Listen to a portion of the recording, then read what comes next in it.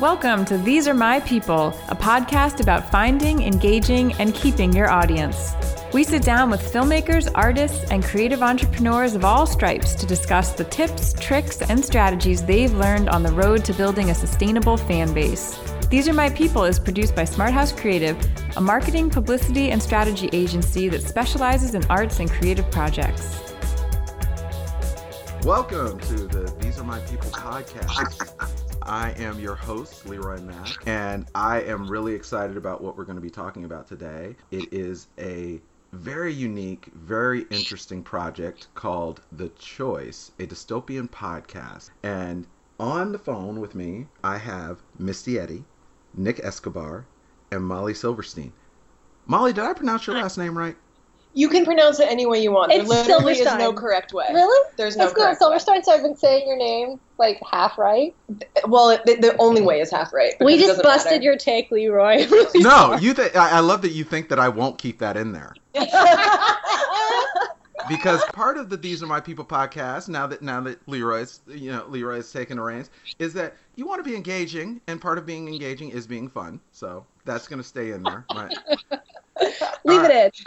Okay, so Misty, Nick, Molly, if you guys could just introduce yourselves, introduce the project, and talk a little bit about what you're doing as far as your roles in the project. My name is Misty Eddy, and I'm the writer and director of The Choice podcast. I'm Molly Silverstein or Silverstein, whichever you prefer. I'm a producer of The Choice podcast. And I'm Nick Escobar. I'm also one of the producers. Okay, so this project is a very unique project. It's something I haven't seen before. As somebody who grew up listening to radio dramas, and my mother introduced me to the Shadow. Yes. Oh Who my knows? God, yes. Yes, who knows what evil lurks in the hearts of men? Oh my God, that's amazing. Yes, Yeah. She grew up listening to it, and I fell in love with it. And so, when you told me you loved radio dramas, I was like, oh yeah, this is reason 820 that we're going to be friends. It's interesting that you mentioned The Shadow. When I was a kid, I grew up without TV or movies. I didn't even step foot in a movie theater until my early 20s, which is crazy. But, wow. I know, right? Wait. Just to confirm, a filmmaker did not step into a movie theater until she was in her early 20s. It's true. I directed my first play when I was 13, but I've always been writing, directing, but I never stepped foot into a theater until I was in my early 20s. So yeah. But when I was a kid, as a reward for doing well in school, my mom would buy radio classics, like you mentioned, The Shadow and Jack Benny, or Orson Welles' War of the Worlds. Oh, yeah. And I was obsessed with them, and I listened to them every single day. And as an adult, that's sort of, I think that's one of the reasons that I really love podcasts. I like the idea of closing my eyes and experiencing an entire universe just with sound. It's really exciting to me. So the project that you guys are working on is called The Choice, a dystopian podcast, and it's a 6-episode audio drama set in a refugee camps of Los Angeles. One of the things that caught me about this project was Dr. Margaret Carter, who is, in your own words, a pro-life physician, going undercover to bust this abortion clinic. And then you tell us right after that, she's on trial facing the death penalty. There's obviously a story there. One of the reasons I wanted to bring you guys on is because These Are My People podcast is about growing and engaging one's audience. And you guys, as of this recording, are less than a week into your Kickstarter campaign. Isn't that right? Yep, that's true. Now, your Kickstarter campaign had a good thrust. You guys started out with a goal of $7,500, and how many days has it been? 4. And where are you guys currently at? We are at $3,441, almost halfway there, and 44 backers, and that's in 4 days. Nice. Now, not only did you guys have a nice, good, solid start, but Kickstarter noticed you guys. Kickstarter themselves. Yeah, it's true. We were chosen as one of the projects that they love. And right now, at least today, if you go on their website, we're at the top of the page. So we're very excited about that. Nice. And again, like I said, I think it's because of how unique and how engaging and how awesome this project is. And before we go on, we have to address the elephant in the room. This does kind of have a Handmaid's Tale feel to it. Do you guys want to talk about that and how maybe that may have influenced it, or how people could immediately make that make that connection? Definitely. When I think of this project, I think of it as Children of Men meets Handmaid's Tale. I would say it's actually closer in tone to Children of Men. But it's interesting to me that everyone keeps referencing Handmaid's Tale. And I think one of the reasons is because there are not a lot of shows, TV shows, movies, podcasts that address women's reproductive rights and the sanctity of a woman's body. And so I think one of the reasons people reference that show is because it's the only other show that's talking about this. And we want to change that. Now, Nick, Molly, how did you guys come on board? Misty is actually friends with my business partner who I have a production company with, and she was talking to him about looking for someone to help produce, and he recommended me, so we got coffee and kind of clicked, and I got to read the pilot and was really impressed by the script and the tone of it and the subject matter and decided I wanted to help. I believe a lot in trying to get more diverse voices out there. I am Mexican-American, so meeting a woman who was telling a woman's story, I wanted to support that. I wanted to help. I want that story to be out there, so that's why I got involved. And Misty and I have worked together before. We both did some work for the Portland Film Festival, and we had a podcast a couple years ago that I was the host of, and she produced, called the Portland Film Podcast, where we interviewed people in the film industry around Portland. So I loved working with Misty on that project, and so when she told me she was working on this project, I just kept reminding her that basically anything she wanted me to do, I would do, so I could be involved, because Misty is my favorite person to work with. So when she asked me to come on as a producer, I enthusiastically and immediately said yes. And it's been wonderful, and it's been amazing working with Nick too. So along with writer-director, we've got producers. You guys also decided to bring an illustrator on board. Why did you decide to bring an illustrator on board, and what are some of the things that we might see along with hearing? Yeah, I mean, I think for all of us, you know, we've worked in film before, and we do love audio and podcasts and the radio medium. But we knew that convincing people to kind of be a part of the Kickstarter or get their heads around this, that people that don't think kind of the way we do about sound would need some sort of like visual element. And it's also a good way for us to help coalesce what we're all kind of talking about and, you know, the tone and the feel. So we hired an illustrator based out of Seattle. Is that correct? No, he's from Eastern Europe, actually. Oh, I thought he was from Eastern Europe but living in Seattle. Whatever, he's in Eastern Europe. But his name is David Jaworski, I believe. And who's done some really fantastic pieces for us that, you know, take American cities and push them into the future and show what it would look like after this mass casualty event and kind of the fallout of that. And it's been really helpful for us to put that in front of people so people can see and kind of, you know, visually like, oh, I get it now. I see what you got, the tone you guys are kind of going for. I can put myself there, and then the audio is the real thing that kind of sells the rest of it. Yes, yeah, no, I completely agree, because when you go to the Kickstarter, you guys do have a video, and that video does consist of some audio that I'm assuming is from the podcast itself, so maybe one of the recordings, and a great picture, a great painting. It really does kind of capture the mood, and I told Misty earlier, it reminded me of some of the motion comics that I've been seeing pop up probably in the last couple of years, and it really did engage me, and I was like, oh man, that's a great idea. I hope they end up using a little bit more than that. Mm-hmm. That's the hope. We'll see what happens next, but that's the hope, that we get to use more of his work to supplement the story. Yeah. So your voice cast, how did you end up with the voice cast that you had? What was that process like?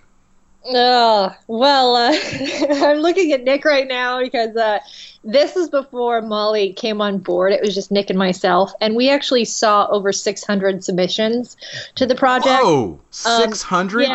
Yeah. And we didn't audition all of them, but we went through a lot of samples that were sent our way, and narrowed it down to 3 actors out of Los Angeles who are incredibly talented. So we're really excited. And so these 3 actors are Lena Green, Will DeMille, and Panther Rose? Yep, that's right. Oh, nice. Oh, well, we're looking forward to maybe talking to them someday as well. Yeah, I bet they'd love that. Okay, so now, because These Are My People is about growing and engaging your audience, and you guys are in the middle of of a Kickstarter campaign, I was really excited to sit down with people who are literally in the middle of doing what this podcast is ostensibly about. Mm-hmm. So could you guys go ahead and talk to the audience about your experience deciding to use Kickstarter as opposed to something else, because there's plenty of crowdfunding sources out there, but deciding to use Kickstarter, just the entire process of coming up with the campaign and everything leading up to it, and now that you're in the middle of it, some of the lessons that you learn that you may not have known before. Yeah, well, the one thing that I can say is this Kickstarter campaign has definitely been a group effort. The three of us have collaborated on everything from the teaser to the choices of rewards that we would offer. One of the things that we did was we started with research, and I chose Kickstarter because it seemed to be more podcast friendly than, say, a Seed and Spark. So it was really just because this is a podcast instead of a film that we chose Kickstarter. I felt like it was a better fit. And I asked Molly to come on board just as we were preparing for the Kickstarter campaign, and she's been amazing. Molly, do you want to speak to the process? Well, there's definitely been a little bit of a learning curve. I've never run a Kickstarter before. One thing that I think that we have all taken away from this is that you really need a lot of time to plan for a Kickstarter campaign. And I think that that's time that we didn't really realize was needed until we started diving into it and planning to launch. And then we recognized actually maybe we should take a little bit longer, because there's so much preparation, and there's, you want to make sure that the campaign is interesting throughout. And so there's just a lot of work that goes into getting everything ready and making sure that people are going to be ready when the campaign launches. So we're learning a lot, and we're only 4 days in. So there's a lot ahead that we're going to still be figuring out. Yeah. One of the things that one of the mistakes that I made looking back is I did not budget enough time for the Kickstarter campaign. When I looked at the year and how long it would take to produce this project, I didn't understand how much time it would take for this project to be funded. And somebody who's done this before us, his name is Josh Lee, he's working on a Chuck Palahniuk project, Lullaby. He told us that we actually need 90 days, and he is absolutely right about that. And the biggest reason, I think, is because you have to create a lot of content. There's a lot of photographs, there's a lot of videos, and there's a lot of like updates and things that you have to write. There's all kinds of social media posts that you want to prepare in advance. So yeah, it's been a huge learning curve, but it's also been fun. Nick, do you have anything to add to that? No. Yeah, I will say it has been way more fun than I anticipated. I was a little stressed out before it started, and as it's been going on, I've really been enjoying the process, and I've been checking Kickstarter obsessively as well. Yeah, a lot of the credit does go to Molly. Yeah. She did a lot of research, and would come to us during our production meetings with like binders and be like, I read all of this, and here's what I think we should do. And we would just be like, okay, which has been super helpful, because it is something that Molly, maybe you can elaborate, but there's there's some blogs and stuff of like how to run a successful Kickstarter campaign, but not a lot of them are podcast tinged. So you have to take what you find and then adapt it to fit your project, which I think can be a little challenging. It's like if you're trying to get some sort of biodegradable spoon created or something like that, that's a little different. That's way different than trying to be like, give us money to make this very personal art project that we want to tell. So that's kind of been a challenge. Yeah, for sure. But it's also been really fun, I think. It's been a fun creative process because there aren't as many examples of this on Kickstarter. We've been able to sort of all meet and say, how do we want to talk about this? How do we want to talk about something that's so unusual? So that's been really cool.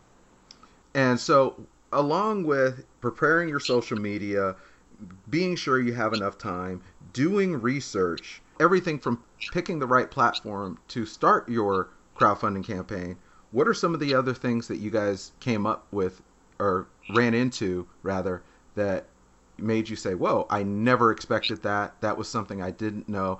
Because anyone who's been on a set, and you guys have all been on sets, you always learn more from a bad shoot than a good one. Yeah, that's true. So what are some of the mistakes that you guys may have made that other people can learn from? I don't know if this is a mistake. I would say it's something that would have been a mistake if I hadn't done it. Humble brag.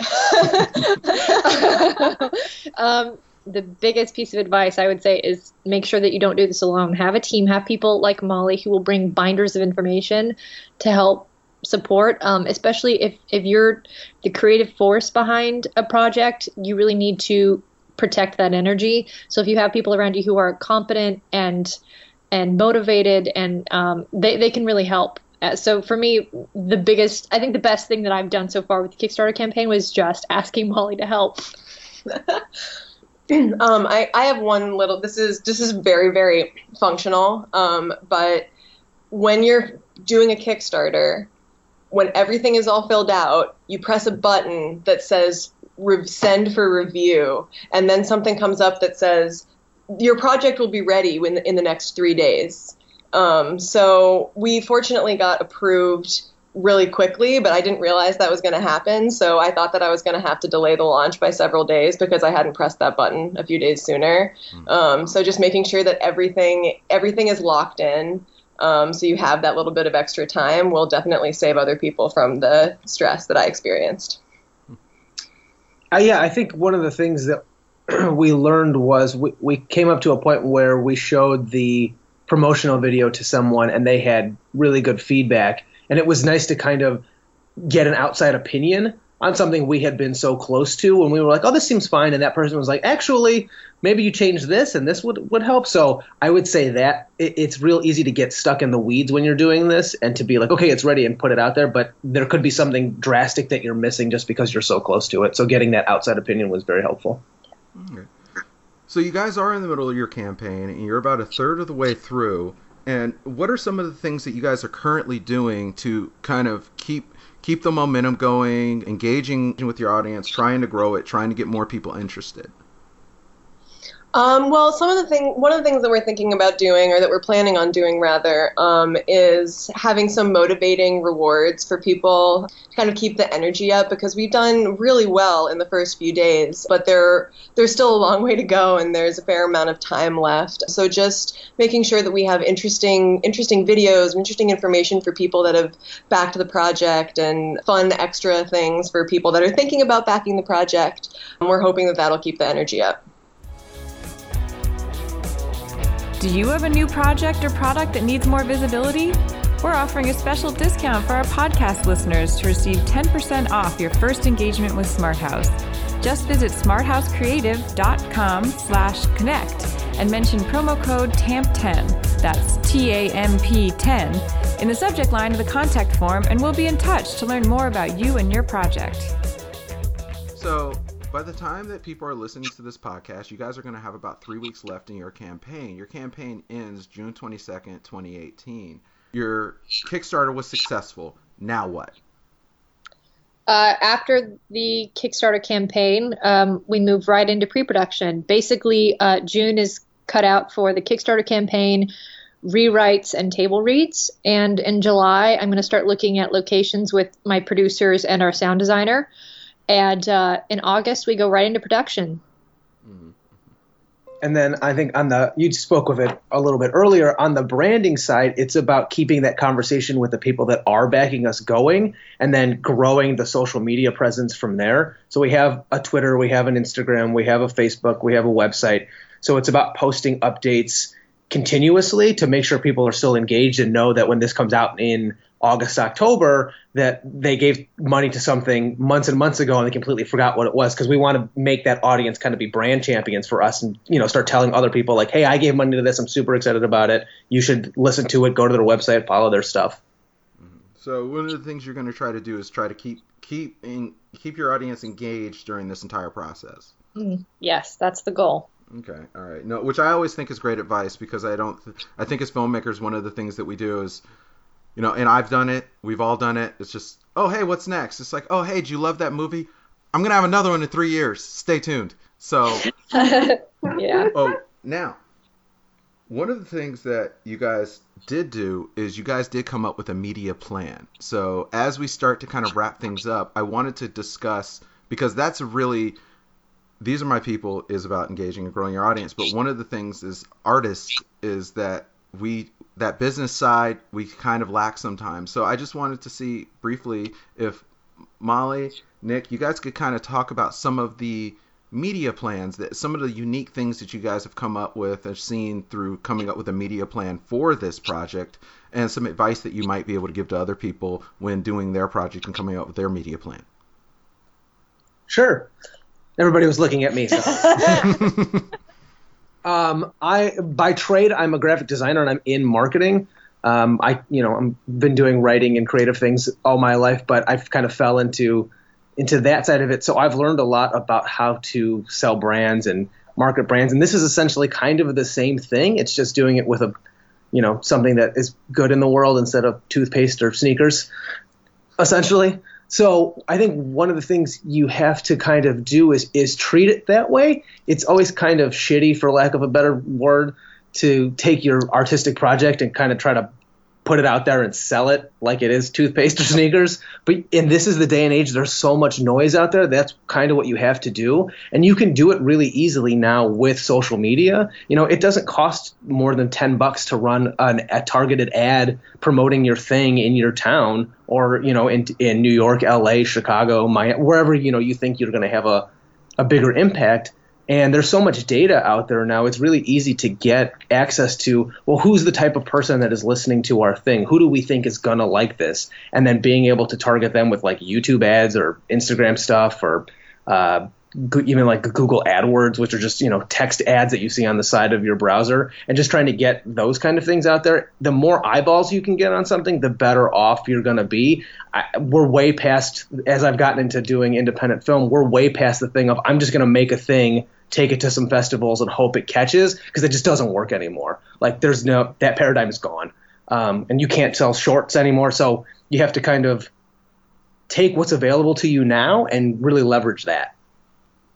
As of this recording, you guys have 26 days left in your campaign. By the time people listen to this, it's probably going to be about, I'd say about 10 to 12 less days. So please, anyone who's listening, please check out The Choice, a dystopian podcast, on the Kickstarter campaign. And where can people find you on social media? Well, you can first check out our website at thechoicepod.com. You look up The Choice Podcast on Twitter, Instagram, and Facebook, and you'll find us, I believe. Mm-hmm. Well, Molly, Nick, Misty, thank you guys so much for getting on the phone today. It was really fun, and I'm really excited for your project, and I can't wait to see it. And anyone who's listening, please check out The Choice. It really is a great project. I'm telling you right now, you're going to go on, and you're going to click on the trailer, and you're going to instantly want to support this project and see where it's going. Awesome. Thank you, Leroy. This was a lot of fun. Thank you so much. This was wonderful. All right. Well, that's it for These Are My People podcast. Thank you for listening, and go check out The Choice. These Are My People is produced by Smart House Creative, a marketing, publicity, and strategy agency headquartered in Seattle, Washington.